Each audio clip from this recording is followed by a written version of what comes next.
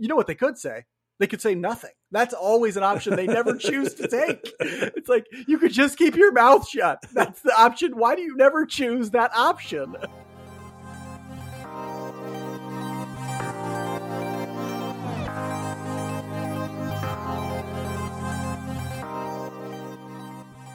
Welcome back to Royals Weekly. I am your host, Marcus Mead, and joining me as always, the inspiration behind Real Housewives of Salt Lake City, my brother Mike.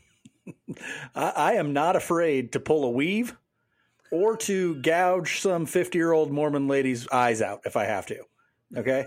To get what you want, to get the respect you deserve. That's I'll tell you what. The respect I deserve. I love the notion that it's Salt Lake City's the least known and least popular of the franchise. I have to imagine. I know nothing, but what's weird is my partner only watches the Salt Lake City one. I don't know why. I don't know why that one's particularly appealing to her. Nice. But that's the only one she watches, and it's like, I don't get why all these people, why Salt Lake City was the place we had to go, there's probably something real practical behind it. Like the cost of shooting in Salt Lake City is super low. Because really, you can find a group of people who are fame-seeking anywhere. So 50-year-old fame-seeking divorcees are find those. Or I guess, can they not be divorced to be on that? Because they're housewives. I'm guessing. I don't know. They have to be married? I guess. I have no idea. Either. But you can find those in Piedmont, North Dakota if you want to. I mean, so, Hey, Real Housewives of Piedmont's going to be a banger, baby. Coming next season. On this week's episode, we'll discuss what was a rough week on the field for the Royals, interesting trades off the field, and how the Royals might fare in this week's slate of games. Mike, what do you do to cope with poor Royals play? I take all my coping advice from Bluto in the movie Animal House, right? He looks at the guy and he says, that great philosopher Bluto. Yeah. Yeah, that's right. I recommend you start drinking heavily. That's kind of where I've always leaned on it, and so that tends to be my go-to. It's not always my go-to, but sometimes it's my go-to. That makes it rough to be a Royals fan. Your liver's like, boy, I wish he was more like a Braves or a Yankees. I wish he was a Dodgers fan. Maybe we'd be okay. Oh well. Just send the Royals your next bill, your next doctor's bill, and be like, this is on you guys. Yeah. We'll start talking about the past week with the same things we always talk about for the past week, and that's the roster news. There was a ton of it this last week. People coming in, going out, getting hurt, all this sort of stuff. I want to start with the really interesting, I guess it's not roster news per se. Oh, it's a little bit of roster news. Andrew Benintendi was traded to the New York Yankees for three pitching prospects. That happened earlier last week, but it's still like the headline thing from last week. We were calling for Benintendi to be traded in last week's episode, Mike. Benintendi, Michael A. Taylor, and Whit Merrifield. Those were the three guys we identified as necessary trades at this trade deadline. The Royals got pitchers TJ Sikkema, Beck Way, and Chandler Champlain. Sikkema, a 24-year-old left-handed pitcher, pitched in college at Mizzou. Beck Way, some people think that Beck Way is like the centerpiece of this trade. It's not really clear whether it's Sikkema or Beck Way. I have my own opinions on this. He's a 22-year-old right-handed pitcher, tall, projectable guy. And then Chandler Champlain seems kind of like a throw-in lottery ticket, 22-year-old at low A when they got him anyway. Right-handed pitcher, big, tall, big body guy.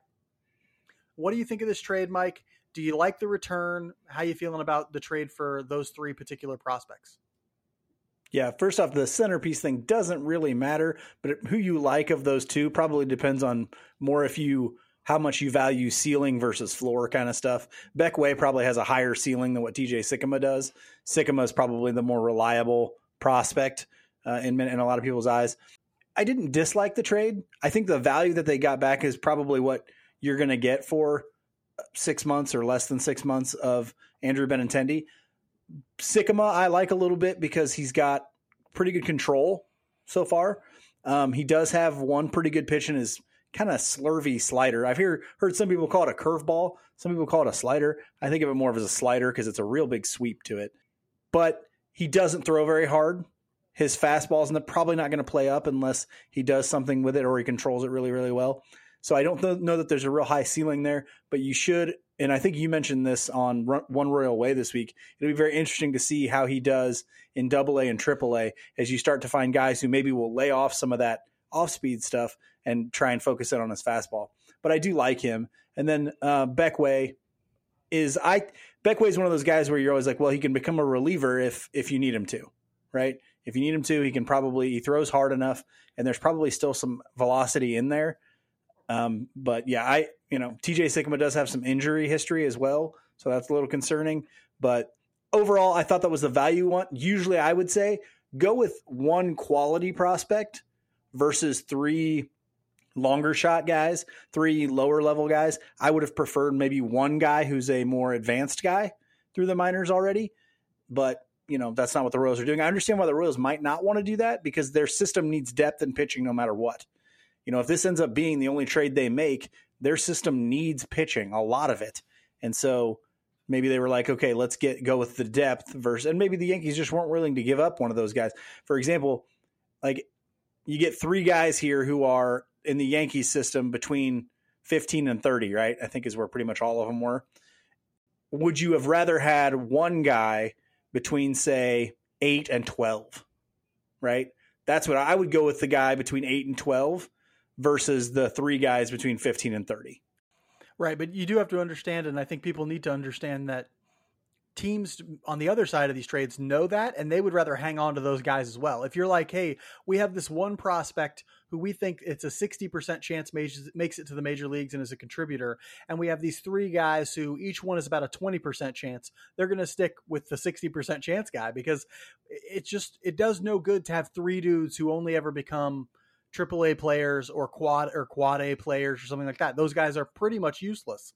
And so you'd much rather have the one guy who you think has a better chance of making it to the major leagues and contributing. Now, these 3 guys, I like Sikkema as, in my mind, he would be the centerpiece of this trade for me. Now, again, you're right. It doesn't matter who you consider the centerpiece of the trade. I like Sikkema because I watched some film on him and I saw a dude who has really good command, a dude who has 2 really good secondary pitches in his changeup and his slider. The slider is interesting because sometimes it looks like a curveball. So there are sometimes it looks like a cutter too. There are times when it's really hard to distinguish between it and what might be a curveball. And he doesn't really throw a curveball, but sometimes he'll throw his slider with more depth and is slower. And from different arm angles sometimes too. So the guy is kind of funky. He's a funky deception lefty, and he does that because he doesn't throw very hard, right? 89, 91 on that fastball is not going to – he gets some swing and misses on the fastball still, but that's mostly because he places it up in the zone really well. He gets guys' timing thrown off with that changeup and slider, and then he sneaks a fastball by him up top. That's fine. I think unless he adds velocity in some way, he's always going to have to be a guy who – has a real even pitch mix or, leans heavily on his secondaries. He can't be a fastball dominant pitcher. He just doesn't throw hard enough. But a guy like Chris Bubich with a lot better command in my mind. And if he can hold on to that really good command, there's something about the Royals system that just makes them start walking people. I don't know what it is, but I hope he avoids it because whatever they're putting in the water that makes people walk people, I hope he brings his own water to games or something.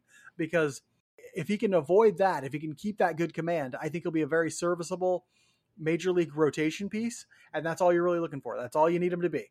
And so, yeah, I like Sikkema a lot. Beckway, I think, has probably a lower percentage chance of getting to the majors, but like you said, also probably a higher ceiling on him. Unless he's a reliever, he's got a pretty good chance. Right, at least as a rotation piece. Yeah. Sorry, as a rotation piece, he has less of a chance to make it in Major League Baseball. But there is still projection in him. He, looks like he could put on some muscle. He definitely looks like he could fill out a little bit more, throw a little bit harder. And if you keep refining those secondary pitches and that command, who knows? Beckway could be a piece that ultimately sticks in a rotation and has a pretty high ceiling. The Royals have shown no ability to develop those things in starting pitchers, so we'll see. But maybe they change their pitching development regime and things change. I like the trade because they got what they needed to get, which is starting pitching. And so hopefully they keep focusing on that as they move forward and try and trade other pieces like Whit Merrifield and Michael A. Taylor. We'll see on that one. The other sort of big roster news of the week is that Salvador Perez came back off the IL and started playing again this week. He started in this Yankee series here. It was a little fast. It was a lot faster than they said it would be. They said initially it would be a 6 to 8 week injury. He came back in 4 weeks. We know the Royals have a history of rushing guys back. I'm a little worried that he's back. I know he's played well since he came back. Mike, how do you feel about the notion of Salvador Perez being back? This reminds me of that, I don't know if it's like a GIF or whatever from The Simpsons where Mark McGuire steps up and Bart Simpson's like, hey, what about steroids? He's like, hey, who wants to talk about that?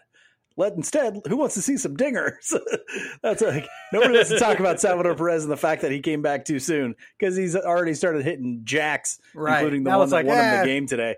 What do you mean came back too soon? He's fine.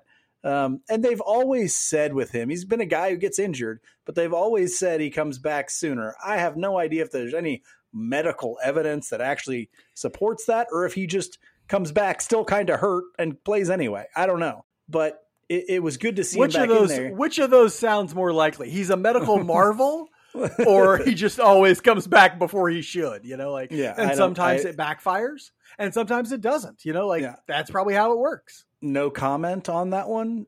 Just keep hitting dingers. Okay. It was good to see him do that though, because even before, I guess right before he got hurt, he was doing a little bit better, but he struggled this year. The times he's been in, he's mostly struggled, and we need him hitting dingers. We need it. And so we need last year Salvador Perez back and doing those things, because the guys in front of him are going to be on base more. The guys around him are going to help produce more. We really need his big bat in the middle.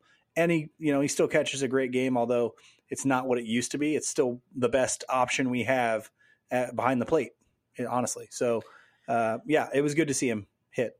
Yeah. Hopefully he stays in the lineup, stays healthy, can be that power bat that he used to be, because you're right. The lineup around him is now a lot better than it was last year. And so if he gets a chance to hit balls out of the ballpark with guys on base like he did today, when he hit that 3-run home run to take the lead in this end of the Yankee series, then he's a very valuable guy. I hope that that's the case. I hope that he stays healthy, but I still worry, man, because how often can a dude just always, come back early from injury? It seems unlikely that that's the case, but we'll see. Maybe I'm wrong. Maybe he is a medical marvel. He's Hayden Panettiere from that show. Heroes. Thank you. He's the cheerleader. He's the cheerleader. Yeah. Save the cheerleader, save the world. Cheers for his teammates. Yeah. While Perez came off the IL, a couple other guys went on it, or at least Angel Zerpa, was brought up to start against who did he start against? The Angels. The Angels. Yeah, we went to that game. Starting the Angels series. Pitched pretty well for about 4 innings and then ended up leaving with a leg injury. He was placed on the 15-day IL with that hurt leg, so obviously he was out. Eventually, John Heasley came back from the injured list, made 1 start, and then he was optioned to AAA, and Carlos Hernandez was brought up from AAA. So there's been a lot of movement in that starting rotation, a lot of shell games going on. Heasley did not look great in his start. I mean, he looked healthy. Didn't get a lot of help either. Was throwing the ball hard, didn't get a lot of help from his defense or his offense or really anybody. But, it was good to see him at least get back in the rotation, look healthy, throw hard again. Emmanuel Rivera was also optioned to AAA, even despite the fact that he's been hitting really well lately. He was optioned to AAA in part because they refused to put Bobby Witt Jr. on the injured list. He hurt his hamstring or in that game in the Angels, one of the games in the Angels series, I think. Mm-hmm. And instead of putting him on the IL, they just kept him active. I guess because they thought he would come back sooner. He rested for about 5 or 6 days. They've been DHing him the last few days. I think it's clear that he's actually not fully healthy. That's why they're not playing him at shortstop. Yeah, and watching him try and leg one of those out doing. at first was rough. He just today. doesn't look the same. Yeah. And I'm like, why would you ever do this to your most valuable commodity? Why would you ever not let him just heal fully? Just put him on the 10-day. Even if he's there a couple extra days, what does it matter? It doesn't matter. Get him fully healthy. They're going to play games with his health. Terrible idea, but hey, they don't pay me to make these mistakes. They pay Mike Matheny to do it. On the field was not a great week this week, which we kind of knew it wouldn't be. We knew that the Yankee series was going to be really tough. We kind of expected them to do well in the Angel series. They didn't really. They went 2-5 this week, which brings their overall record to 40-62. They did have some strong performances this week. I thought Brady Singer pitched really well. Mike, tell us how that went in his amazing outing against, who was it? It was against the Yankees. It was against the Yankees in that ballpark, against that lineup. It now seems like he can be the guy to build around in this rotation. Now, if you take it by itself, it's fantastic. 7 innings pitched, 1 hit, 0 earned runs, 10 strikeouts, and 1 walk. But coming off the last performance he had, where he struck out 12 and looked fantastic as well, he looks like he has taken a step forward. And part of that is because of the changeup usage that you and I have talked about a lot. He's throwing his changeup about 10% of the time, which is not a lot, and it's not a great pitch, but it's enough right now. But his command has taken a step forward, it looks like, especially with his two-seamer. And the two-seamer was unreal in that Yankees game. It was so good to see. And if you can, he's not probably ever going to be an ace, as they kind of say in Major League Baseball. He'll have his ups and downs, but he looks like the kind of guy you can really lean on in a rotation as far as, movement of pitches, seems to stay somewhat healthy. If he doesn't get into his own head and implode, he's the kind of guy you want to build around, because he made that lineup look silly, look really bad. Yeah. So that's the best lineup in baseball probably. So unbelievable week from It's a Brady good Singer. lineup, but it's not the best lineup in baseball. Well, who is the Dodgers? I mean, they have the MVP. They've got guys that can all put it out of the park. Yeah. Flip a coin. Here's the thing about Singer that I think is something we could consider at least, and that is that what if the changeup is actually helping him with his command? And here's why that might be the case. Previously, you would see him pitch, and you knew he had two pitches, and you knew that he knew the batter knew he only had two pitches, and you would see him on the mound sort of trying to be really fine with his slider or his two-seamer, because he knew that those guys knew one of those two was coming, that they were sitting on a pitch from him. It seems like all of this has sort of taken a burden off of his mind, and he feels like guys aren't anticipating the pitches he's going to throw at this point. That will actually encourage you to put the ball in the strike zone more, to be less fine with your command. And if you're trying to be less fine, you're actually more spot on with that command. And so I think part of this is just like a psychological relief for him to like let it off his mind and say, like, I can just go out there and pitch, throw two-seamers, throw sliders, throw changeups when necessary, but I know guys aren't just going to be sitting on these one pitches that I have. And it's just really, really helping him tremendously. It's great to see him have the command to really go out and dominate. The last two starts, he hasn't needed the changeup very much. I'm of the mind that he should throw it a little bit more than he does currently, but that can wait till next season too, as he sort of refines that changeup in the offseason. It has taken a step forward. It was probably a 40 grade pitch when he came back up to the major leagues. I'd say it's about a 45 grade pitch right now. If he can bring it to 50 grade in the offseason, look out. We have a new pitcher on our hands. And you're right, he could really be the bedrock on which this foundation is built. And I like that. I'm talking about another pitcher this week, a guy who in the bullpen who has really been resurgent as of late. That is Taylor Clark. He went 2 innings this week, almost today. Both today. Yeah. Went both today. And he just really shut down that Yankees lineup in the 8th and 9th to get the Royals their only win of this Yankees series.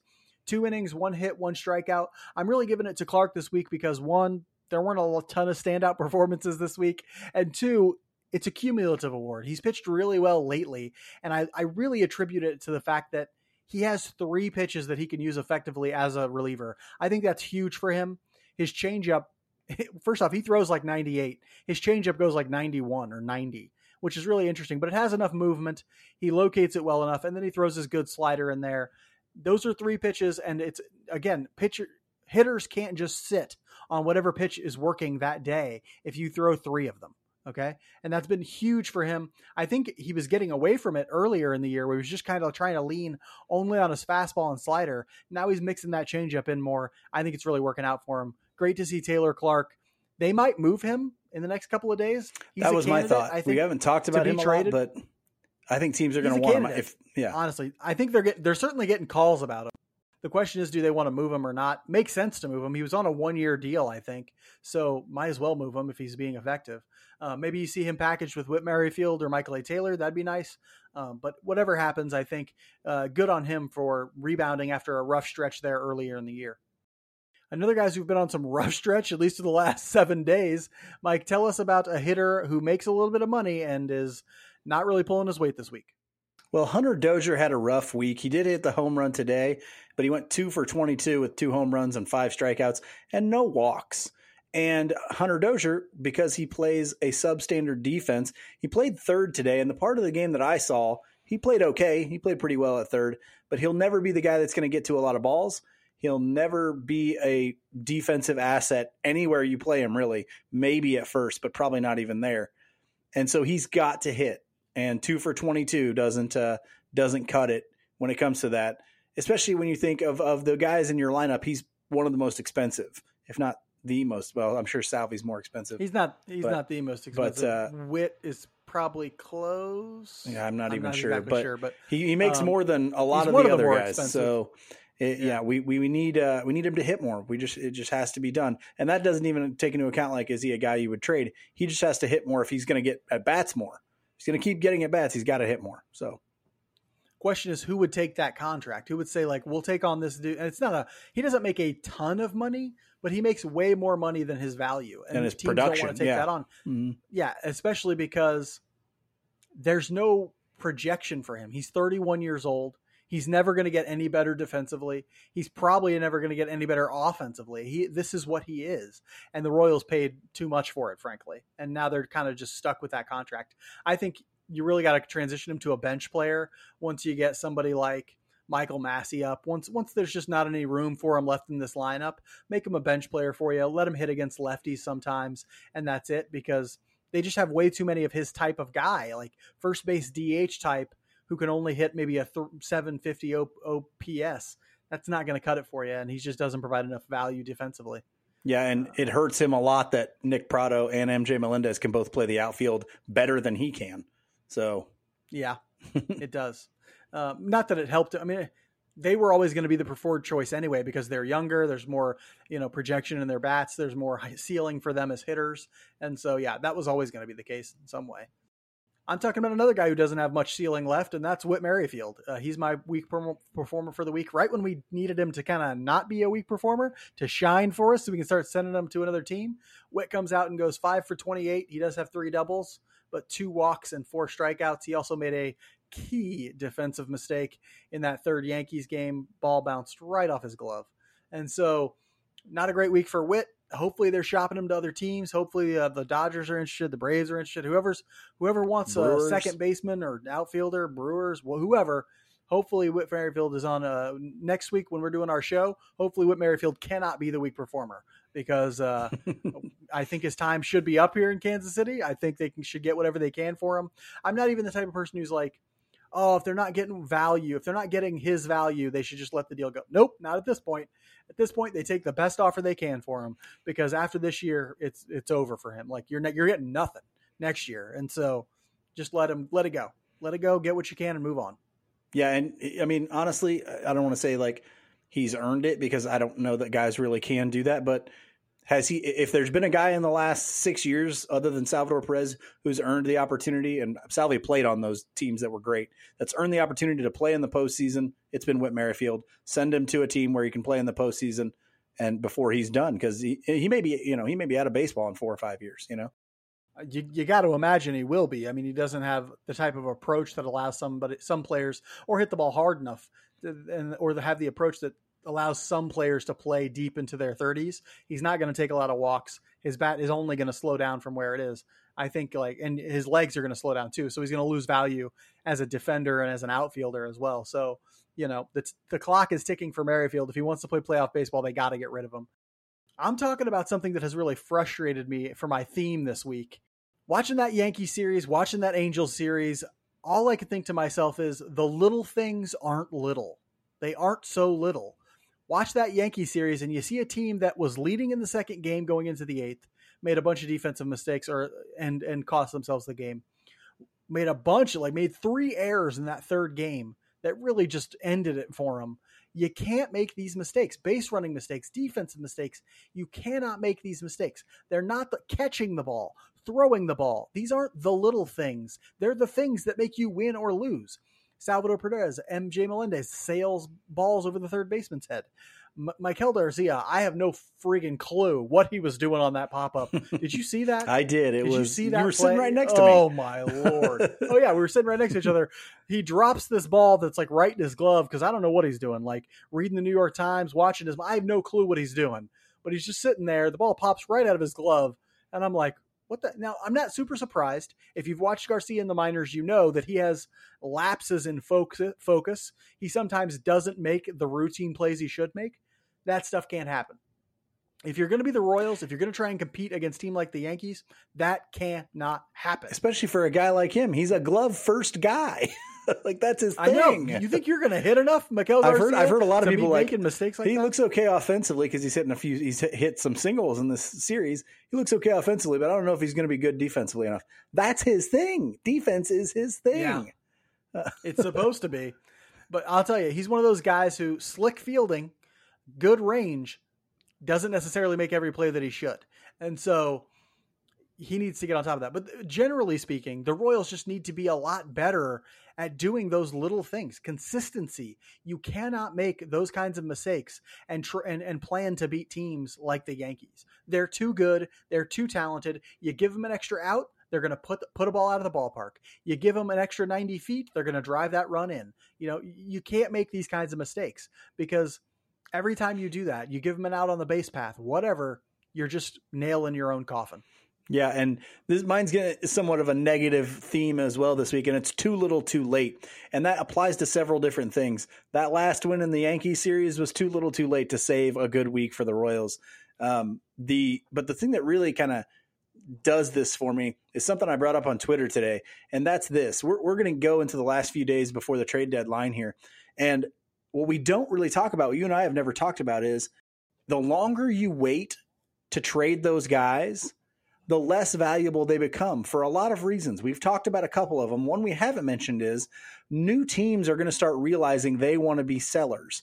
And as more players get added to the trade market, that will make your players less valuable because there are now alternatives, right? So if you're trying to trade Whit Merrifield and this team needs a second baseman, well, now that the Giants and the Red Sox are selling players, you're competing with those players that can play second base on the Red Sox and the Giants. So by waiting and constantly doing that, it's going to be too little too late. So if we end up trading Whit, you have to know whatever value we get back is less than what we could have last week. Okay. And so we've talked about how waiting for, half a season or a season or 2 or 3 seasons to trade guys minimizes their value. So does waiting here at the end. And so that I just wanted to bring that up because you're going to see guys from the Red Sox and the Giants get dealt, and we're going to be holding on to guys, and it's going to be painful. Yeah, that I just can't fathom how the Royals could get to this point where they would let that happen. They could have traded Benintendi a month and a half ago. They could have traded Michael A. Taylor anytime in the last month. Whit Merrifield anytime in the last month. Yes, it would have meant playing guys like Michael Massey or backup guys who or maybe even like Brewer Hicklin and guys who you don't really project to be major league regulars or whatever. It doesn't matter. You're already out of contention. Sign some bullshit free agent, some guy off the streets to come play second base for you. It doesn't matter because you're getting the most out of the value that you have if you trade those guys before the market gets flooded with second basemen or outfielders or whatever. It's one of those things where Dayton Moore doesn't realize he's shooting himself in the foot, or maybe it's JJ Picollo. I don't know. Whatever the Royals don't realize that they're shooting themselves in the foot. You heard that statement from JJ Picollo when he was like, "Hey, we're happy. Our guys, all the guys we have left have more than 1 year left on their contract. We'll hold on to them if we don't get what we want." Well, that's just the dumbest idea I've ever heard. What are you saying? Are you trying to be that's what they have to say. Big time? I think that's what they have to say. They don't, though. I think they have to say that. I think they think they think they have to say these, it, but we'll do it. We'll hold them. We'll do it. Don't you the Polish hostage, man? To hold these guys. They're just like, we will do this. We will give ourselves no value. We don't care. And so, yeah, it's like, it's nuts, right? Like, it's just, what they could say? They could say nothing. That's always an option they never choose to take. It's like, you could just keep your mouth shut. That's the option. Why do you never choose that option?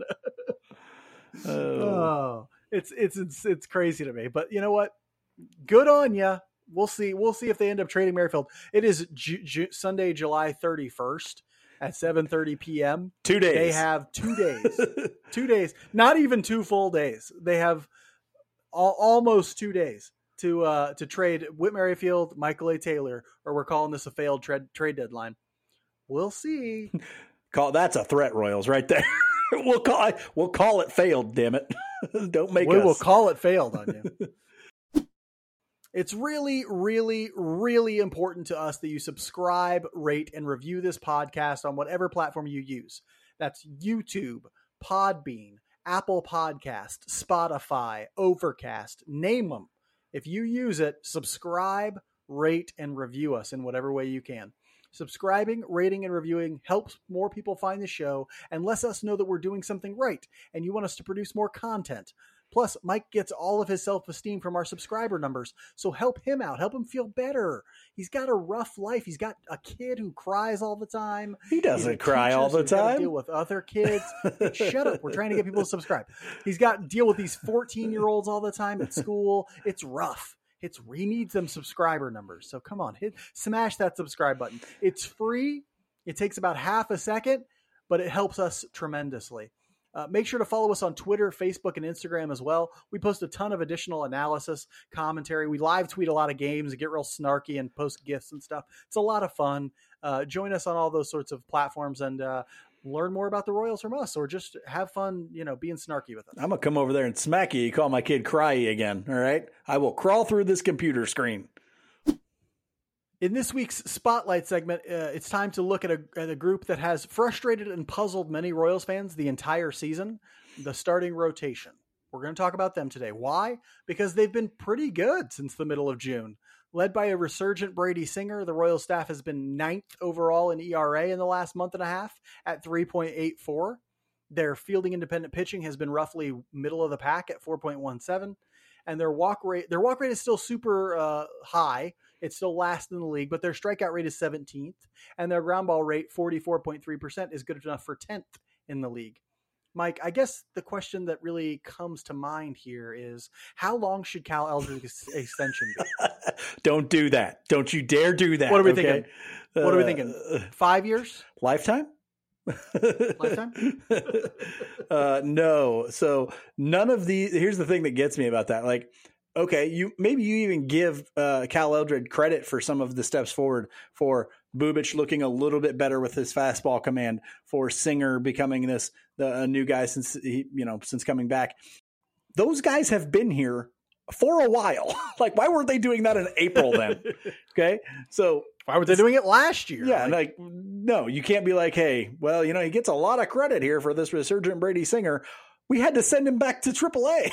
Like, no, that's not happening. So yeah, I'm not starting the Cal Eldred continuation narrative, which I don't think anybody else is either, except for maybe the Royals. Yeah, the Royals, I'm sure, would want us to push that narrative, which is interesting because we are, I think, at this point past the point of no return with Cal Eldred. Like, there's just no way you could look at what's happened and be like, turns out he was a good pitching coach all along. Yeah. No, that's nuts. Like, even if you say, well, you can't say this because I don't think it's even close to true, but even if you say he's the one responsible for making Brady Singer what he's been, he's the one responsible for Chris Bubic getting a little bit better, he's the one for Brad Keller stabilizing. Even if you could say that, you would then also have to say that it took him this long, and that is inexcusable. It's inexcusable as a pitching coach. It cannot take you that long. If it takes you that long, you're screwed all the time. So he still has to lose his job under that sort of logic. I'm going to put logic in quotes there because it's insane. Because it's not logical. I'm also just waiting for that. There's sometimes like that one lone. There are some people out there who will defend the team no matter what they do. Like, they're sort of like, and I get it. Good on you. I guess you're a true supporter, but they will defend them tooth and nail. Like, you're not allowed to say anything bad about anybody. See, Cal Eldred is doing great. It's like, I don't know what you're seeing, but okay. So I just wanted to anticipate that and be like, listen, doesn't matter. He still deserves to lose his job, honestly. Seriously though, let's dig into actual stuff about the rotation. Why do you think the rotation has improved from earlier this year? Seriously, if a guy's going to get credit, Dane Johnson gets the credit. Okay. Because Brady Singer went down, worked on the changeup, got better, came back up, and was a different pitcher. Chris Bubic went down and came back up and looked a little bit better. Those are the two reasons why. And I guess Brad Keller has stepped up just a little bit, but he's still really inconsistent. Those two guys are the reason the rotation has looked better. But I think, we'll kind of get to this in the next question, but I think what that means, what you can look at, what you can kind of squint and see then is a rotation that may not be as far away as we think it is.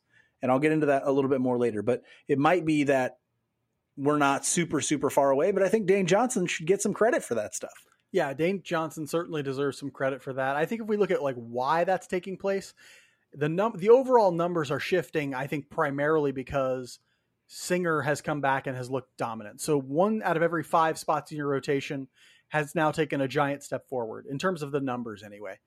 Kris Bubic has taken a little step forward, so that's 2 spots in your rotation that look a little bit better. Greinke has gotten... That's 40% of your rotation. 40% of your rotation, right there. Right? Like Keller has stabilized a little bit. That's another one.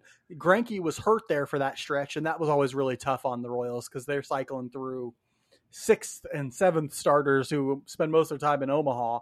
Like it's been tough in that regard. But when he's come back, now he looks a little more stabilized. They've just stabilized in some ways that make sense. Singer's the only one we could say looks like he's taken a significant step forward. Bubic, the book is still out. The walk numbers haven't gotten that much better for Bubic. And so that is what scares me. And the strikeout numbers have just not been that good all year. And so if you're still not striking out that many guys and walking too many guys, I wonder, like, will the home run rates come back to normal? And he starts, the numbers then start looking less good. I'm still not sold on Bubic's resurgence here. But it is nice to see that Singer's taken the large step forward and things have stabilized at least a little bit. The question I think we really got to look at, and the thing that's really holding this rotation back still, why are they still walking so many people? Like, that is the thing. They're still dead last in walks. And, while they've made a little bit of progress, it's the one thing that is really holding them back. Yeah. So here's the bad thing. I don't know. Okay. But worse, maybe the much worse thing is obviously they don't know either. Like, and that's really the issue there, right? I can have my speculation. I think it's because a lot of their starting rotation has marginal stuff. They're not fantastic. Brad Keller's stuff is marginal at this point. Zach Greinke's stuff is probably a little below average. Kris Bubic's stuff is marginal. He's got 1+ pitch in the changeup. Other than Brady Singer in their rotation, their stuff is pretty meh. And so when you have it that way, you don't like to challenge guys in the zone. And when you don't like to challenge guys in the zone, you walk people. And that's just how it goes. Because when you start challenging in the zone, you miss by a little bit, it's gone. And so, yeah, I think that's it. And then I think a lack of understanding what to do when you are up in the count allows a lot of guys back into at-bats. And then that means if you allow, that's more of a numbers game. If you allow guys to get to 3-ball counts, you're going to walk guys. And so they're allowing way too many guys to go from 0-2 to 3-2 and 1-2 to 3-2 and not putting away hitters. And that maybe goes back to marginal stuff as well. But those are kind of the couple reasons that I think. But they don't really know. That's the real issue. They don't understand why they're walking guys or they don't understand how to fix it. One of the two, because they're not fixing it. It's not really getting any better. So. Yeah, we know that for sure. Otherwise, they would have fixed it by now, right? Like, they've been walking guys ever since Cal Eldred became pitching coach. And so it's not a coincidence that every time somebody like John Heasley is the perfect example. It's not a coincidence that John Heasley had a walk rate under 2 walks per 9 innings in AAA this year, came up to the majors, and then it was over 4 guys per 9 innings. That is not a coincidence. It cannot be a coincidence. Statistically speaking, it cannot be a coincidence that every guy who gets into the major leagues for the Royals has a fairly low walk rate in AAA, and then boom, it explodes when he gets to the major leagues. Happens every single time. And so that has to be related to something that either is different about major league hitting, and it could be a stuff thing. Their stuff doesn't play as well in the major leagues, so they're shyer about throwing it in the zone. But we can also say coaching staff wise, they don't know how to prepare guys to face guys who will lay off their stuff outside the zone or whatever, like they're not good enough at convincing their own guys to throw strikes at the very least. Right. I think part of this is strategy too, right? Like, so you talk about having a guy, like, there are some guys you can throw, you should be confident throwing the ball right in the strike zone, even right down the middle of the plate. So we saw Brady Singer in his last outing. I watched an at-bat of his, and what was interesting is Joey Gallo. That's who it was. Joey Gallo. He's facing Joey Gallo. He gets down 3-0 against Joey Gallo. What does he do? He just starts feeding him sliders and like 2-seamers right down Broadway. Why would you do that? Because it's Joey Gallo. He's hitting like 190. He consistently strikes out the most in the league. Like, and guess what he did in that at bat? He got down 3-0, got back into the count with fastballs and sliders right down Broadway, and then struck him out. Like, that's what he did, right? And look at the key example of the Royals doing this in my mind is Brett Phillips in that Tampa Bay series. Yeah. Brett Phillips was hitting 154 coming into the Tampa Bay series and then walked 3 times in the first 2 games. Inexcusable. You should be throwing balls right down the middle to him if you have to. But they don't understand the strategy of like when to be more comfortable with the heart of the strike zone, because there is a time for it. And they really need to understand better that you can't be walking 9 hitters. You can't be walking Brett Phillipses of the world. Agreed. And so you just gave me a great thought. So I went and I looked real quick. Since I don't know when Cal Eldred started being the pitching coach, but I think 2018. Okay. Well, from 2019, 2020, 2021, the Royals, and this year, the Royals have only not been in the bottom 5 in walk rate one time. And they were like bottom 12. and so, and that was the 2020, the shortened season. And so it's consistent. That's not a coincidence. That's a trend. Okay. That's a trend. Exactly. That is a trend. So yeah, wild stuff, man. Looking. Everybody knows it. Nobody cares, apparently.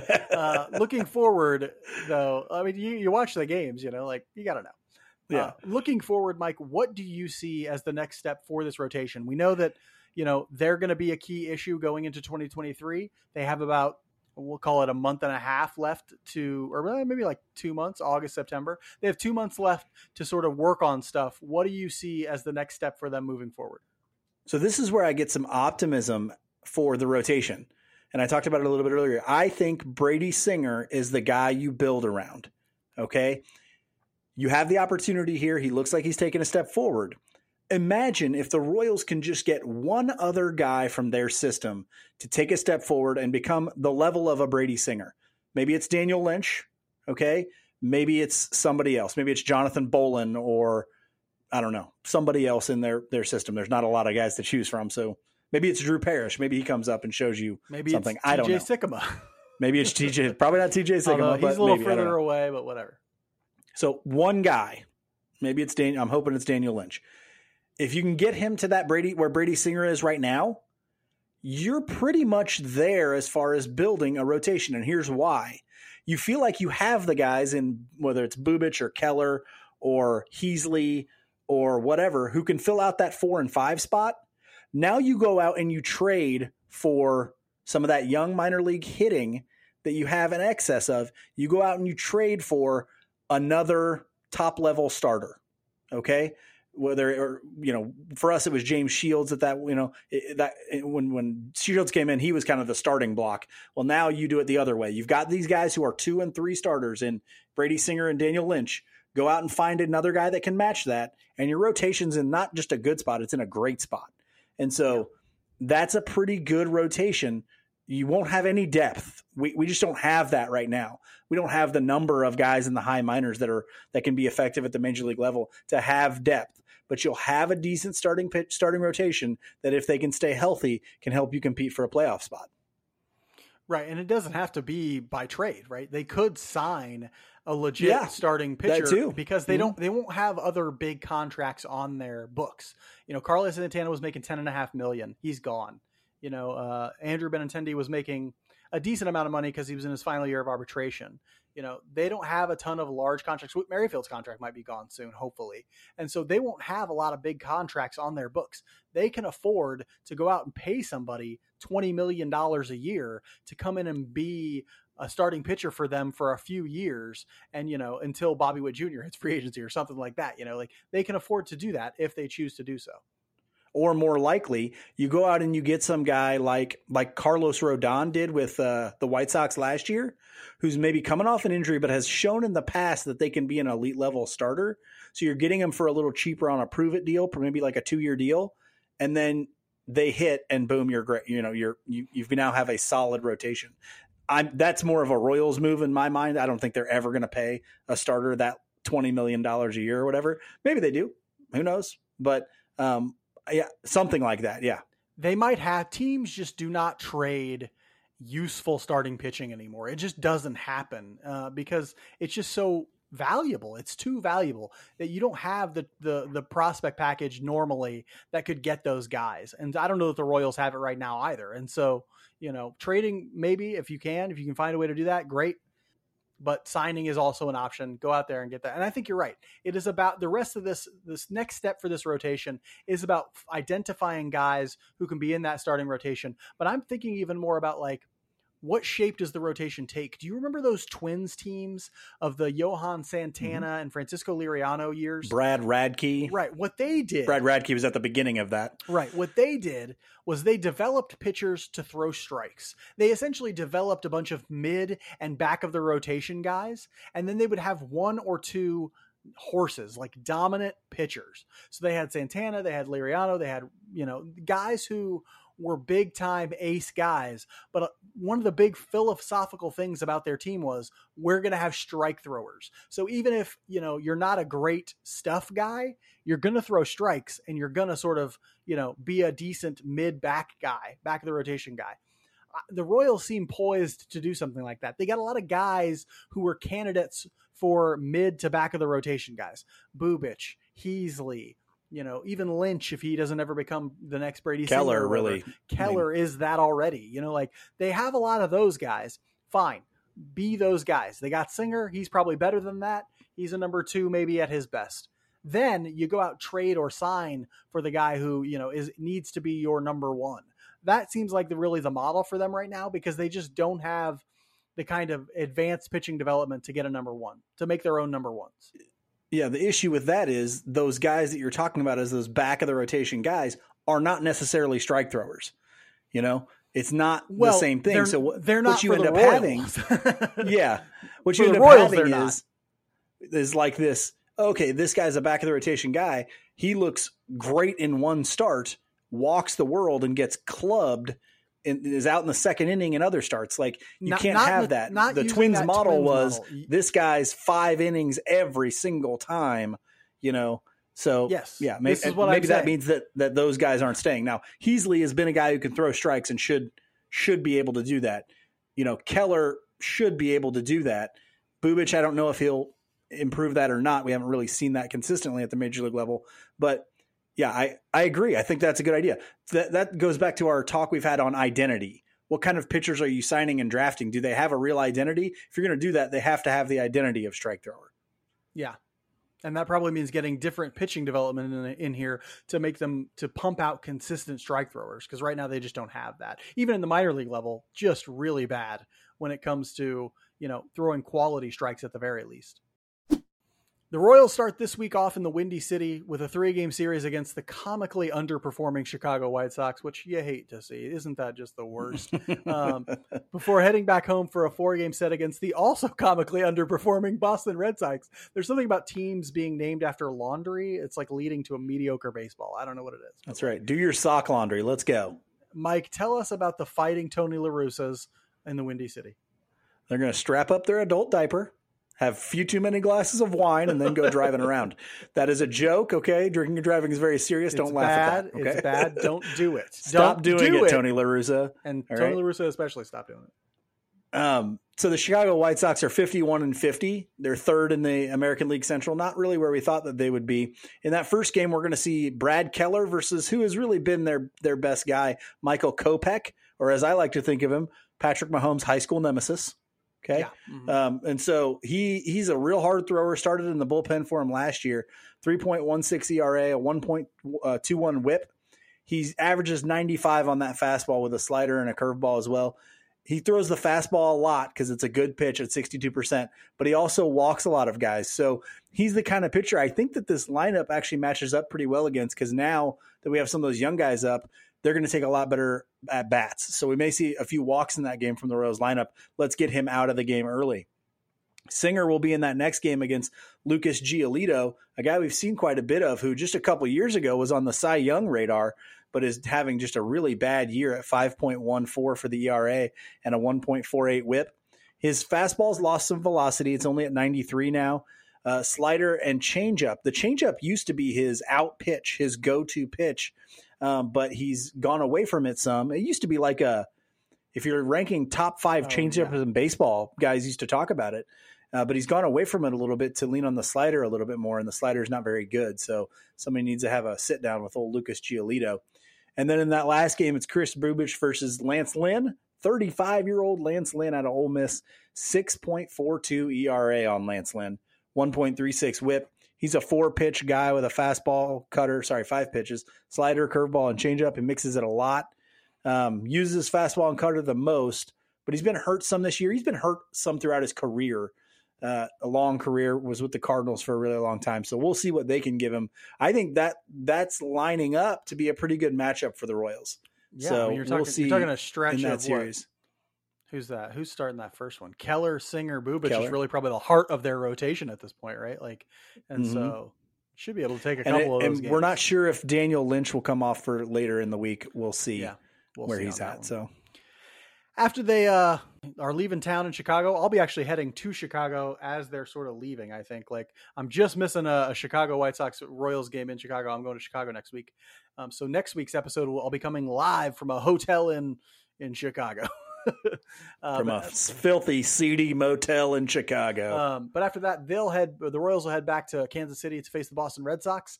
They are 51-52, which is good enough for last in the AL East. I think they're 18 and a half games back. Yeah, that's last. Jeez. Everybody else is above 500, the Orioles included.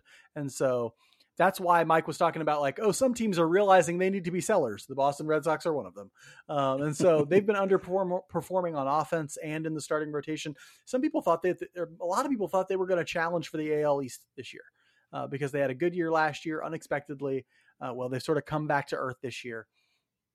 They have a pretty shallow lineup, a lot like the Angels do. Even the Yankees, I think, to some degree, have a little bit of a shallow lineup. They got 4 or 5 really good hitters and then a few guys. But this lineup is shallow with Xander Bogaerts and Rafael Devers, who's hurt right now. They've been hitting pretty well.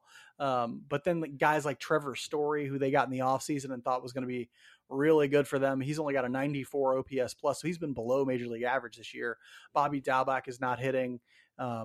It's just not great for them offensively. And so also not great for them in the rotation. Some guys they were really counting on have had pretty mediocre years. Nathan Eovaldi, Nick Pivetta, they've been meh. Michael Wacha's been really good for them, but he's on the 15-day IL right now. So they're coming in and they're not playing real well lately. I think everybody probably saw, if you pay attention to baseball, you probably saw this comedy game that they ended up losing by 20 runs or something. I don't know. They lost 21 to something. They had guys in the outfield just doing this, where's the ball? I don't know. It was like a real circus act in Boston there for at least a game or two. So their fan base is a little demoralized. Let's make them even more demoralized when they leave Kansas City, having lost 4 games to the Kansas City Royals. Let's end this week's episode the way we end every week. Mike, what do you say? Hey, why not? Routine is important. I love routine, man. I love it. And so, we're going to end this week like we do all the time. We're talking about something outside the world of baseball that interests us.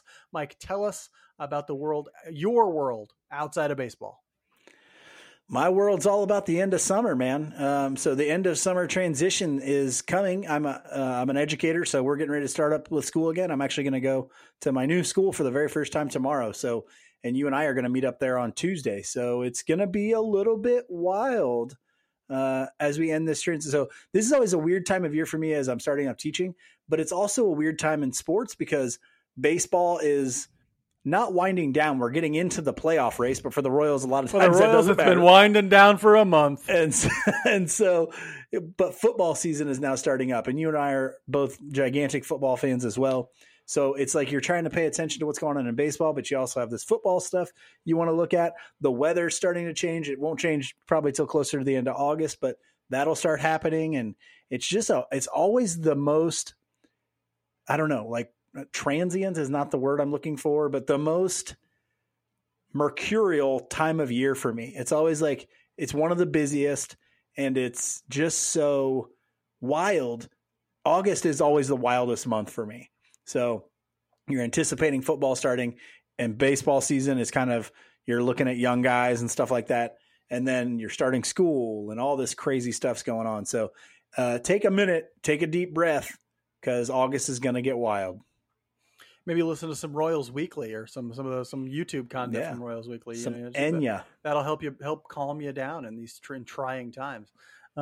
Actually, my just that bit outside actually meshes with yours really well. I think actually this week, mine is more of an idea or a concept, less than a thing. And mine is be gracious with yourself. And so a lot of times what I do for a living is I work with writers, graduate writers, to make their writing better. And sometimes the writers that I work with are really interested in like punishing themselves or being hard on themselves because they haven't written enough, or because they think their writing isn't good enough, or because, one thing or another has happened and they want to punish themselves. And nothing good ever comes of that, I find.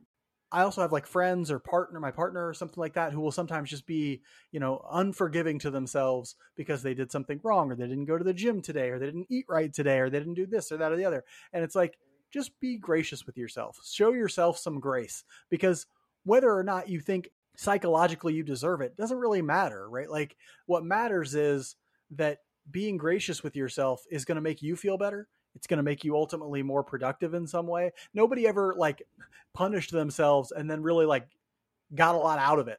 They were like, "Oh, I'm such a piece of shit," and then they were like, "Oh, and that made me showed myself, and that made me go to the gym later." Like, it doesn't work that way. Like, well, if you're unhappy with yourself, if you're not treating yourself well, it doesn't have benefits. It's not like, oh, if I just punish myself enough, then I'll go to the gym, or I'll study an extra hour, or I'll do that work I was supposed to do. I'll put that McDouble down. Yeah, it doesn't work that way.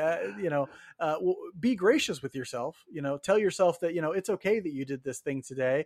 You needed it for mental reasons, or like be gracious with yourself in ways that allow you to set new goals, or recommit to something later. I think showing ourselves that level of grace. I think if we were honest, we would say, well, we would want other people to show themselves that level of grace. Why don't I? I have a friend who I tell her all the time, like, if you were talking to a friend and you heard them saying that about themselves, wouldn't you tell them to be more gracious with themselves? So why don't you be more gracious with yourself? And so just my friendly bit of advice from a decrepit old man who's lived through a few years on this earth, just be gracious with yourself, especially as we move into transition time, as we're moving back into the school year, or we're moving back into whatever. Like, if you're going to go to work tomorrow, Monday morning, be gracious with yourself. Also be gracious with the Royals, because they're trying their best. They're trying their hardest. Ish. I will not be gracious if they do not trade Whit Merrifield and Michael A. Taylor. I will be furious. We will be vicious, unforgiving. Okay, I don't have the unforgiving if they. I don't have the capacity to be vicious, but I will not be happy if they do not trade those two guys. We'll check back in next week, and hopefully we're talking about a Whit Merrifield trade and a Michael A. Taylor trade. We'll talk about the Royals and all they did this week. Until then, be good to each other. And go Royals.